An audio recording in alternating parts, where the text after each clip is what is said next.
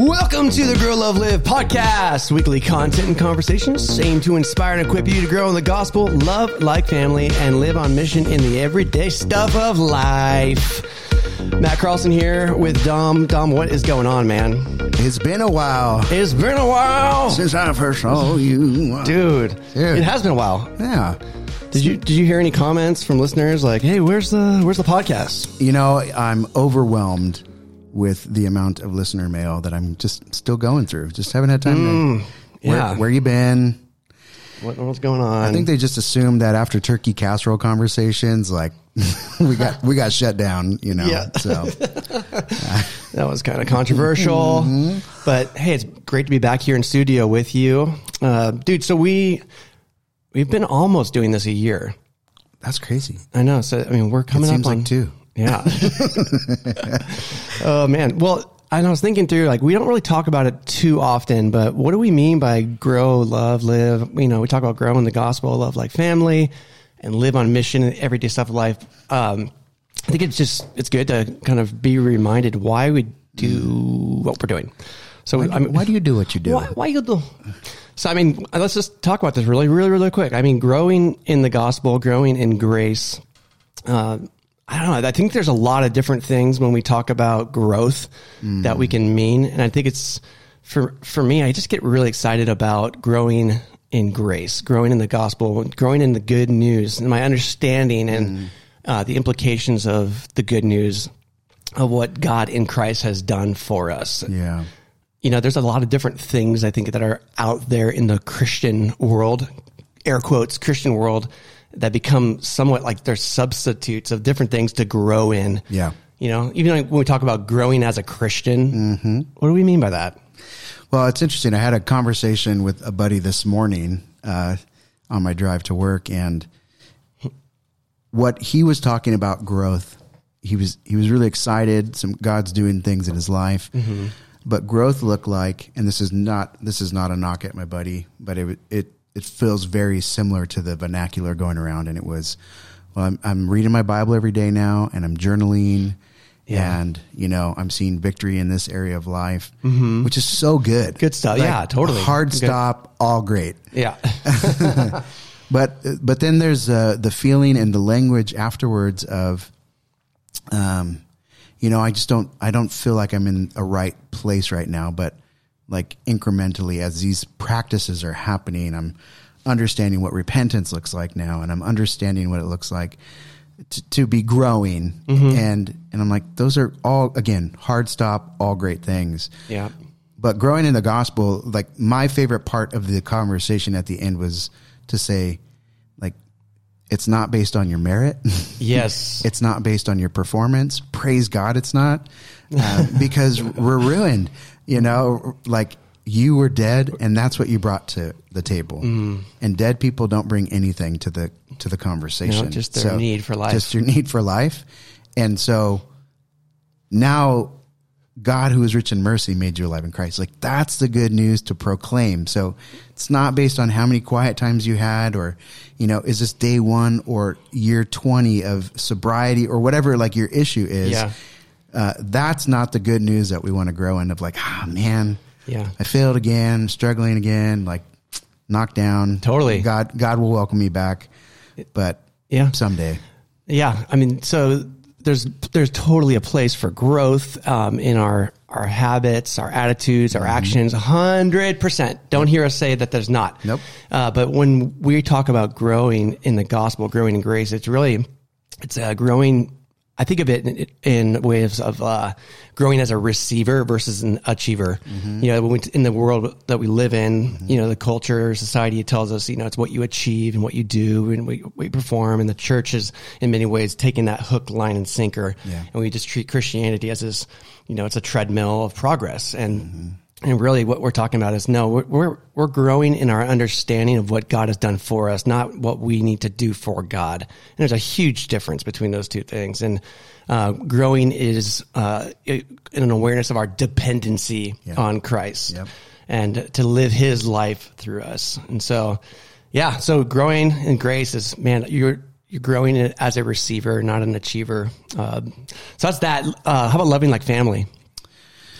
I think one of the things that we talk about for loving like family is just in that dependency on Christ, we're also seeing that there's a mechanism that God created, which was the body of Christ to come and one another each other, to remind each other. Like that conversation, there's been plenty of people that I had this morning. There's been plenty of people that have had that conversation with me that are small reminders of the grace that I've received, that I get to live into, that I get to claim. I had another call early this morning and it was like, just always on the phone, man. I was on the phone a lot today. But it was great. It was my daughter's like Bible teacher. Okay. And he asked me to do like the spiritual emphasis event at their school, which is going to be so cute. Nice, dude. but it was like, that's cute. But for the first 15 minutes, it was like encouraging each other, loving each other, hearing about each other's families, reminding each other of goodness, like, and then going, oh yeah, we got to talk about this event. So loving like family is just this sense of like, wow, we one another each other for 15 minutes. And it was like so encouraging. Like I got off the phone. I was like, that was so great. Like, dude, I'm so glad that guy is my daughter's teacher. I'm so glad like I get to know that guy. Even my wife was like, he sounds really nice, you know, like he's so cool. And it's like, yeah, he's our family member. He's our brother in Christ. Like we get to encourage each other. We get to spur each other on, you know, and that's then, cool. And then in the hard stuff of life, we get to walk with each other. You know, there's men and women that we get to remind each other of the goodness that we have, that the victory that's ours when we're feeling defeated or down. Dude.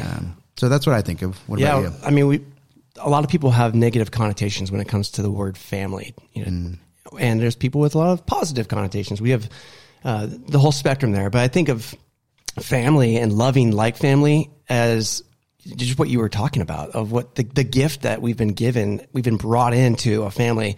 I know that in I don't know, maybe it was just my upbringing. I heard a lot about the church referred to, and you were like, it was almost like you were, you felt like you were at boot camp, and you were being, it was referred to like you're in an army. It's like, you know, a Salvation Army, the army of God. Like I'm a Christian, onward Christian soldier, but really in the New Testament, the dominant, I'd say primary metaphor that we see when it talks about us as the people of God is a family, not an army. Yeah.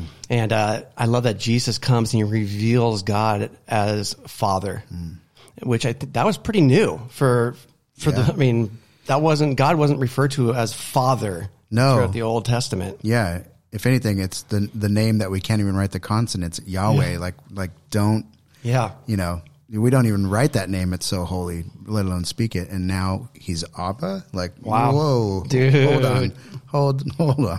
Yeah. I mean, so it's cool to think, man, God is our Father, which means we are his kids, which means we're family. And we get this amazing opportunity and privilege to love one another and to express Christ, his life through each of us towards one another. And that's such an amazing way that God has designed things to be. So we're growing in grace. We're loving like family. And Dom, I'm convinced that as we do those things, as we experience the love of God that comes through us in Christ, we understand, you know, the good news of God's grace. When we begin to experience love horizontally with one another, dude, there's something contagious about that just propels us to want to share this with the world. For sure. And that's the idea of living on mission in the everyday stuff of life. Like you can't contain good news. Like you can't not share it.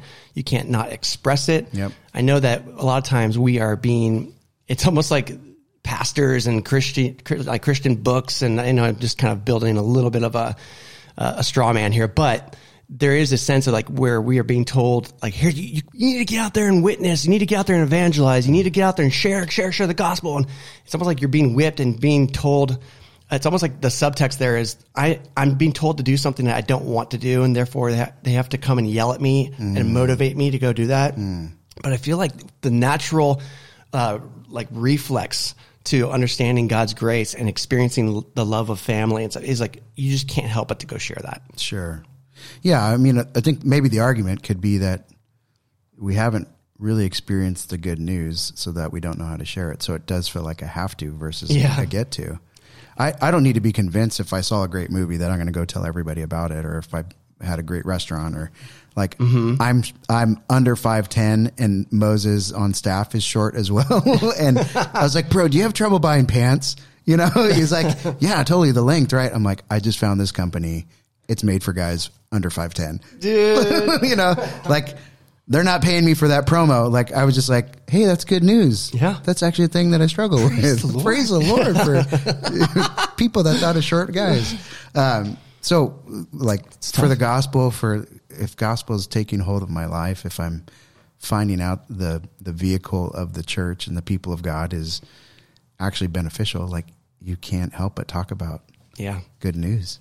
So good. So, yeah. Well, there you have it, man. I mean, growing in the gospel, loving like family, living on mission, may not always be stated explicitly on the podcast, but that's our heart. And that's what we aim to do with every conversation and every episode. That's the end game. Yeah. So thank you, listeners that are listening and receiving from that and affirming that that's happening.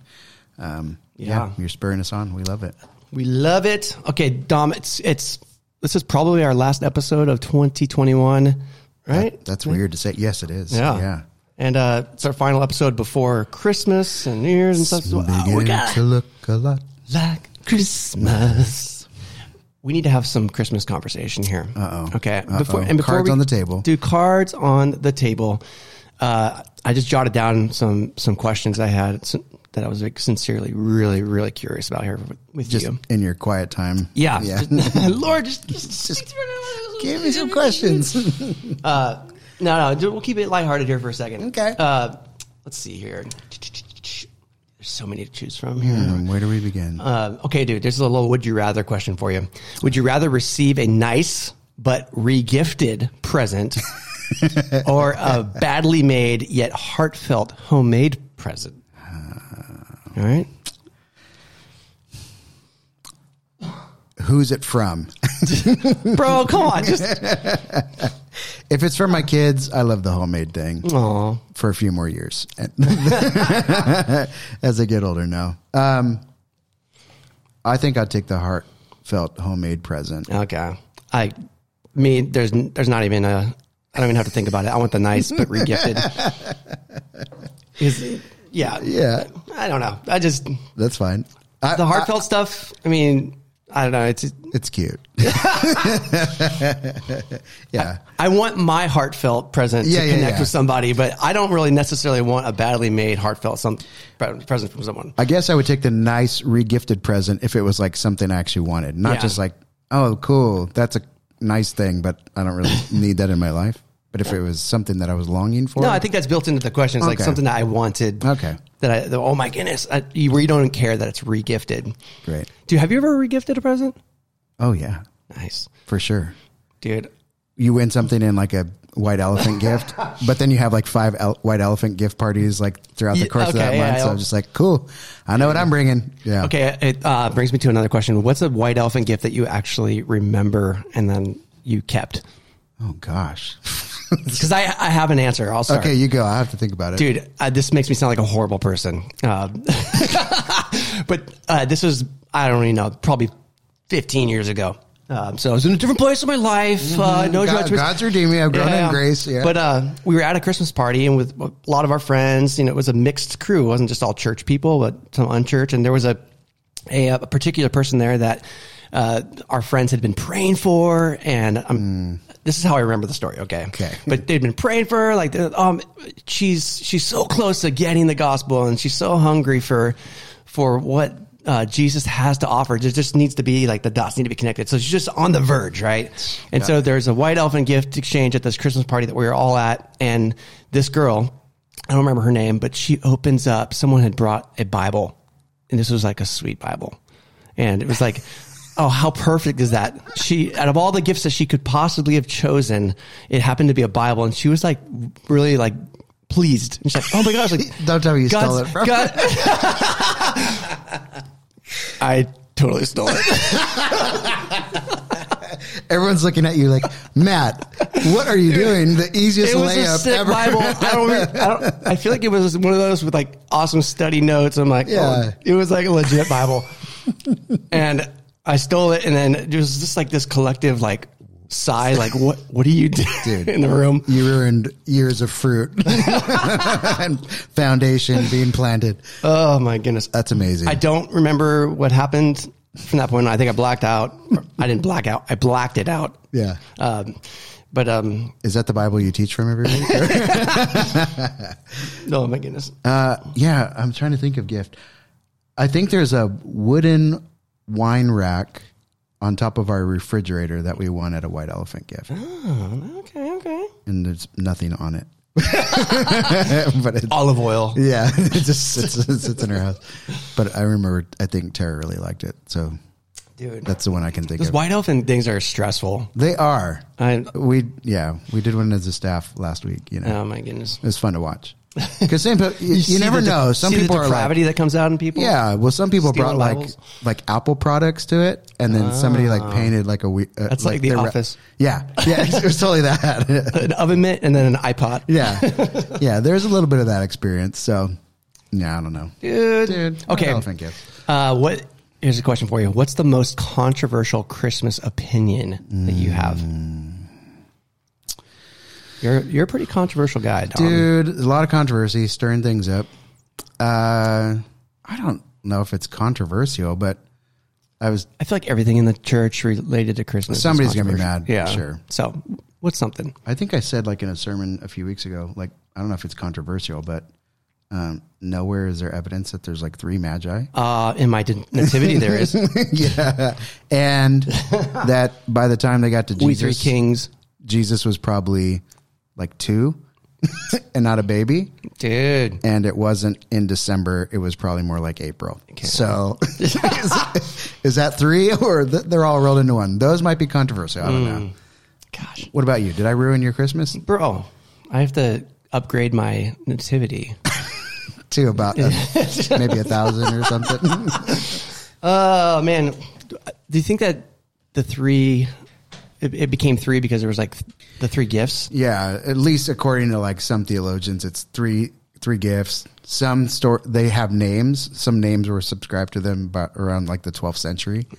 The wise men had names. Yeah, there's like Shadrach, Meshach, Belshazzar, and something. And then some say there were 12, which there's no like support for that, and others say there's like an entourage. Yeah, because they're rich, they're traveling, 2 weeks' time from the east. They're enemies of Israel at that point because they're at war with each other. So they're coming over and bringing full like caravans of food and water and supplies. So wow, it was like a lot of people that showed up to say, "What's up, baby Jesus?" And he was a toddler at that point, dude. So controversy, maybe. Yeah, maybe. There's definitely somebody out there who's angry right now with you, or they're just deconstructing their whole faith. Just ruined the whole message of grace. Yeah. What about you, Matt? Controversy. Dude, controversy. Okay, I've got a couple of things here, but so one of them is not. There's a lot of talk in the church about Christmas being having pagan origins because of the tree. Or they're just. There's probably a whole host of things. But I just think it's rad, even if it's true that Christmas began with pagan origins, that the church basically hijacked it and made it about Jesus. I mean, I think that's pretty cool. Totally redeeming yourself. Just when I thought you couldn't get any dumber. So I think that's pretty cool. Yeah, that's good. So like, dude, we're going to go ahead and take that. Thank you very much. It's like, what? We'll redeem it. Great. Okay, so here's that's one. I don't know how controversial that is, but number 2 is, dude, okay, this comes from a guy named, Kenneth Bailey. He wrote a book called Jesus Through Middle Eastern Eyes, and I read this book. The very, very first chapter is about the whole birth narrative of Jesus' birth. And dude, this guy, he spent a lot of time in the Middle East, and he basically deconstructs this whole idea of like the stable and the barn and whatever. And he basically talks about, so Mary and Joseph, we picture them in a cave and just kind of ostracized and get out of here. There's no room at the inn. Yeah. But he says, no, like this whole birth of Christ, birth of Jesus happened in a living room. Wait, what? Yeah. So, dude, again, the nativity gets ruined here. No, the cattle were lowing. What is happening? Dude, they're lowing, bro. They're lowing inside. So, no, but I'm not going to go into all the details, but it's pretty fascinating. He talks about Middle Eastern culture being super hospitable. No one's going to be kicked out and put in a cave. especially a woman who's on the verge of giving birth.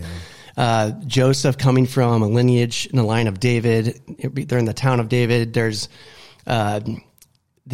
he just talks about the format and setup of a home, a typical home, and the animals were brought in to what we would call kind of a living room area. And there's a guest room, there's a living room area, and it's all part of this, single home, like the dwelling. And he just unpacks from all throughout Scripture these different evidences and stuff that say, no, Jesus, he was born in a living room, and it wasn't what we think of, a cave. And it's just really cool, and it's fascinating. Dude, my whole nativity set is ruined. Just throw it away. No more wise men. It's not in a stable. Is that controversial? I don't know. It feels like very controversial because of the nativity scenes and all that stuff. But the book, he's got like diagrams and pictures and stuff of a Middle East, a typical home. Put that in the show notes so people can go. Bro, dude, Jesus through Middle Eastern eyes. Thank you, Mr. Kenneth Bailey, for that one. Mr. Bailey. All right, dude. So let's see here. Dom, it'd be sweet. Maybe let's just spend the rest of this episode talking through. I'd love to know, like, what is it that for you, like, what is Christmas each and every year? What do you always think about? I mean, we can just bullet point a few things, but let's just share some thoughts around Christmas. What is it that we think about each year? What does it always make us remember and think about? The positive connotations of Christmas, or the actual message. The actual message of Christmas, not family dynamics and whatever. No, let's get a little more spiritual, a little more maybe helpful for people here.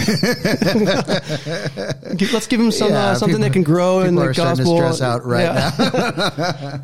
just some little nuggets of things that always kind of cause you to reflect and remember Christmas. Yeah, I think as we shared on the previous podcast, Advent, especially in this season, I've just, in the last couple of years especially, just been enjoying or reflecting on the silence in between the different scenes of the narrative of Advent. That was really poetic. What do you mean?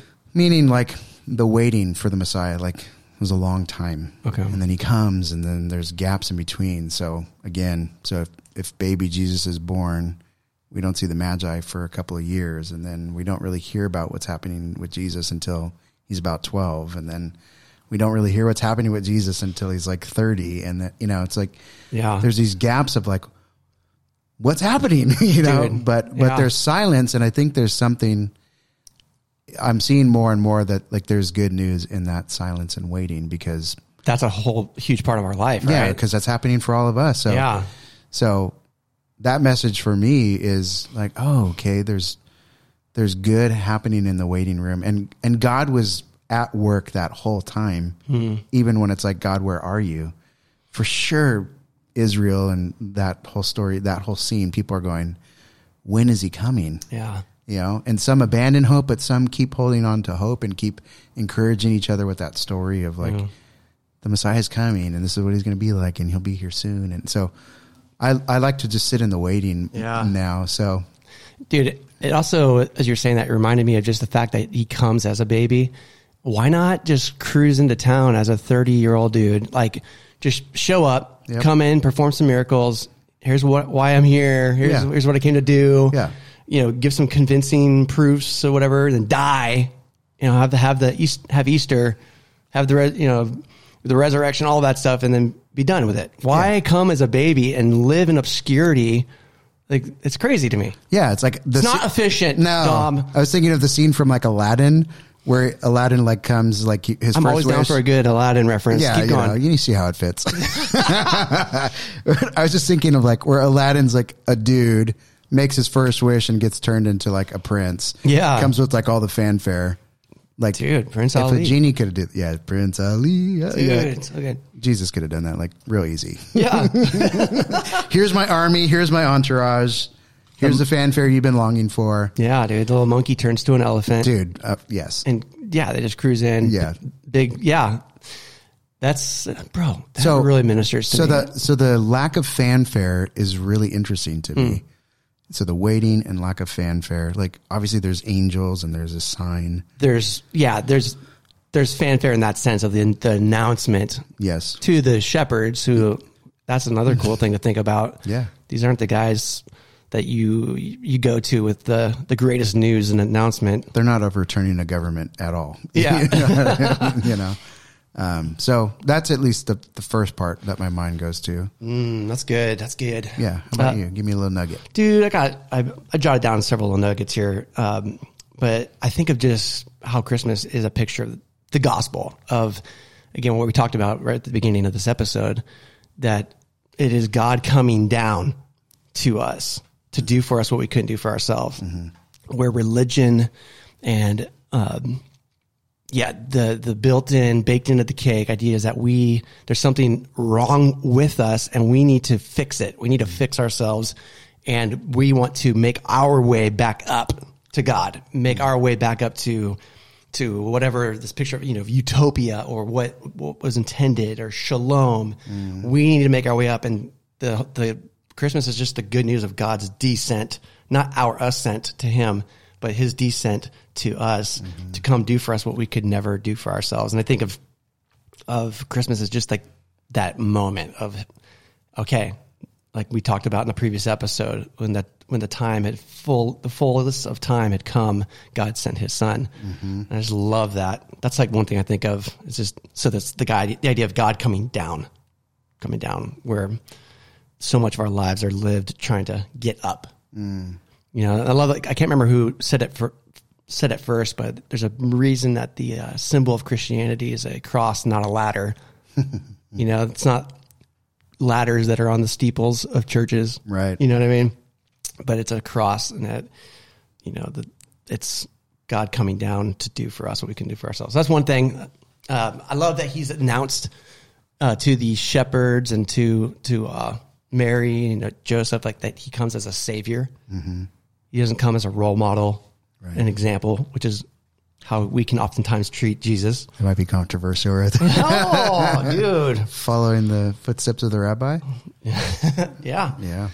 I mean, there's just so much goodness about the idea of we want to take after the ways of Jesus and follow him. But at the end of the day, we don't need a role model or an example.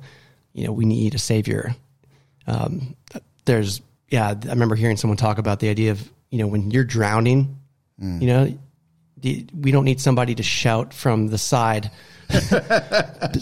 kick harder, paddle faster. Dude, we need technique. Turn your wrist. Yeah, we don't need swimming lessons. No. We need a savior. Yeah.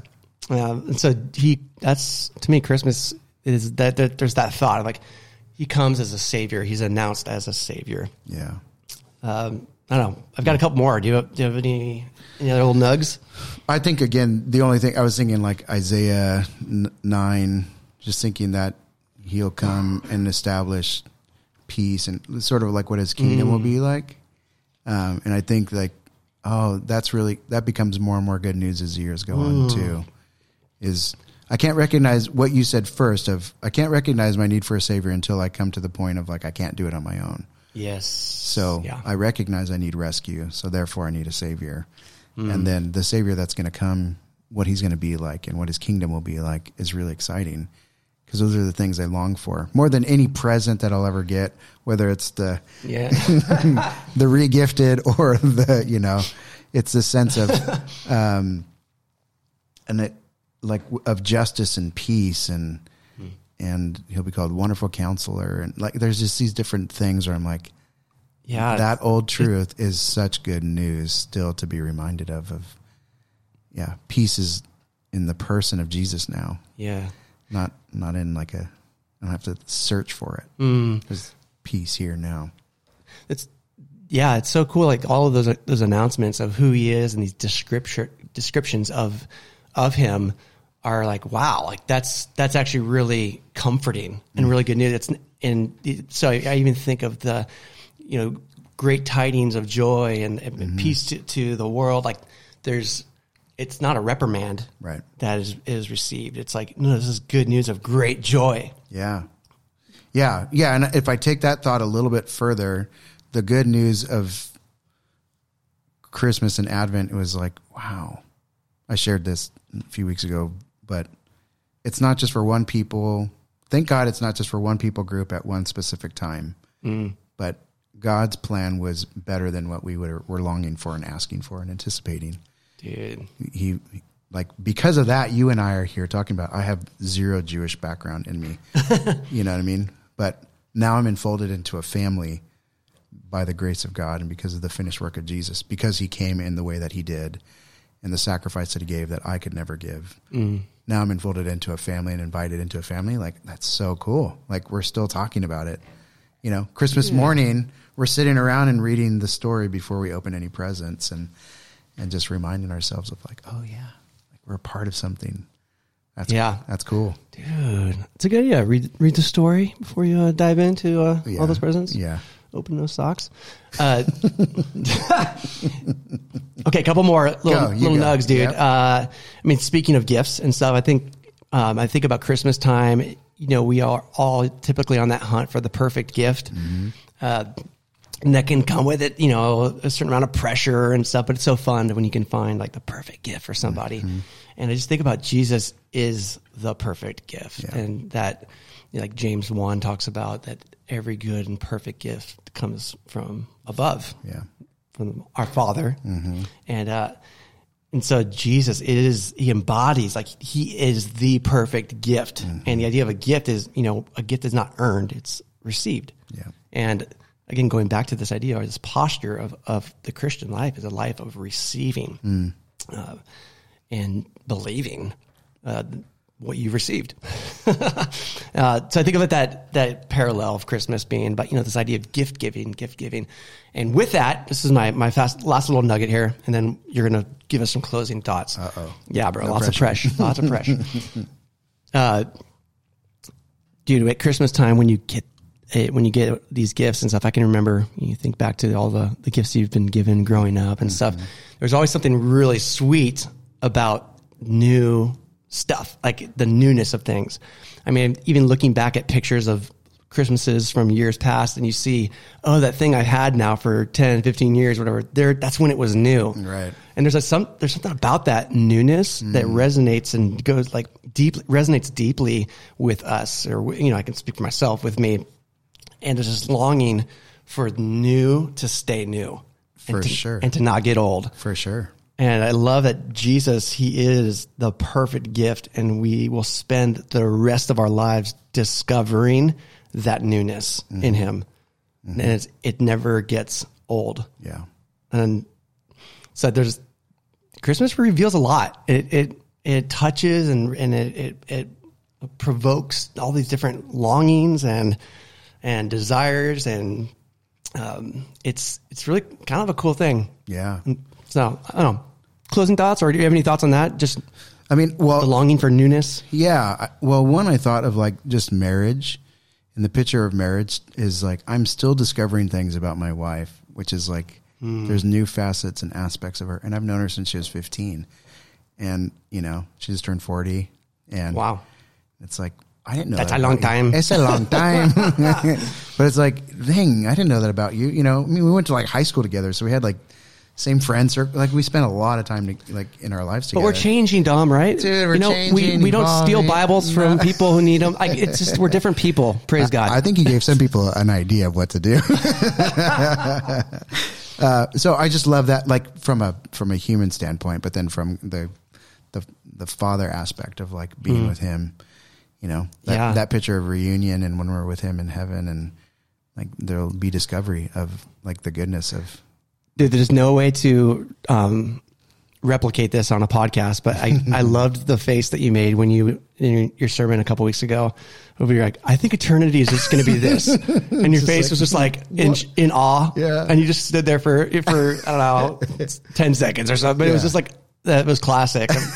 But yeah, we're going to continue to just be blown away. Yeah. Just, if worship is just being in awe of him, like, there's going to be a lot of things to be in awe of. Yeah. Like, we're just scratching the surface. Just scratching. Yeah. So if scripture is true, we'll never exhaust like the height, width, or depth of his love.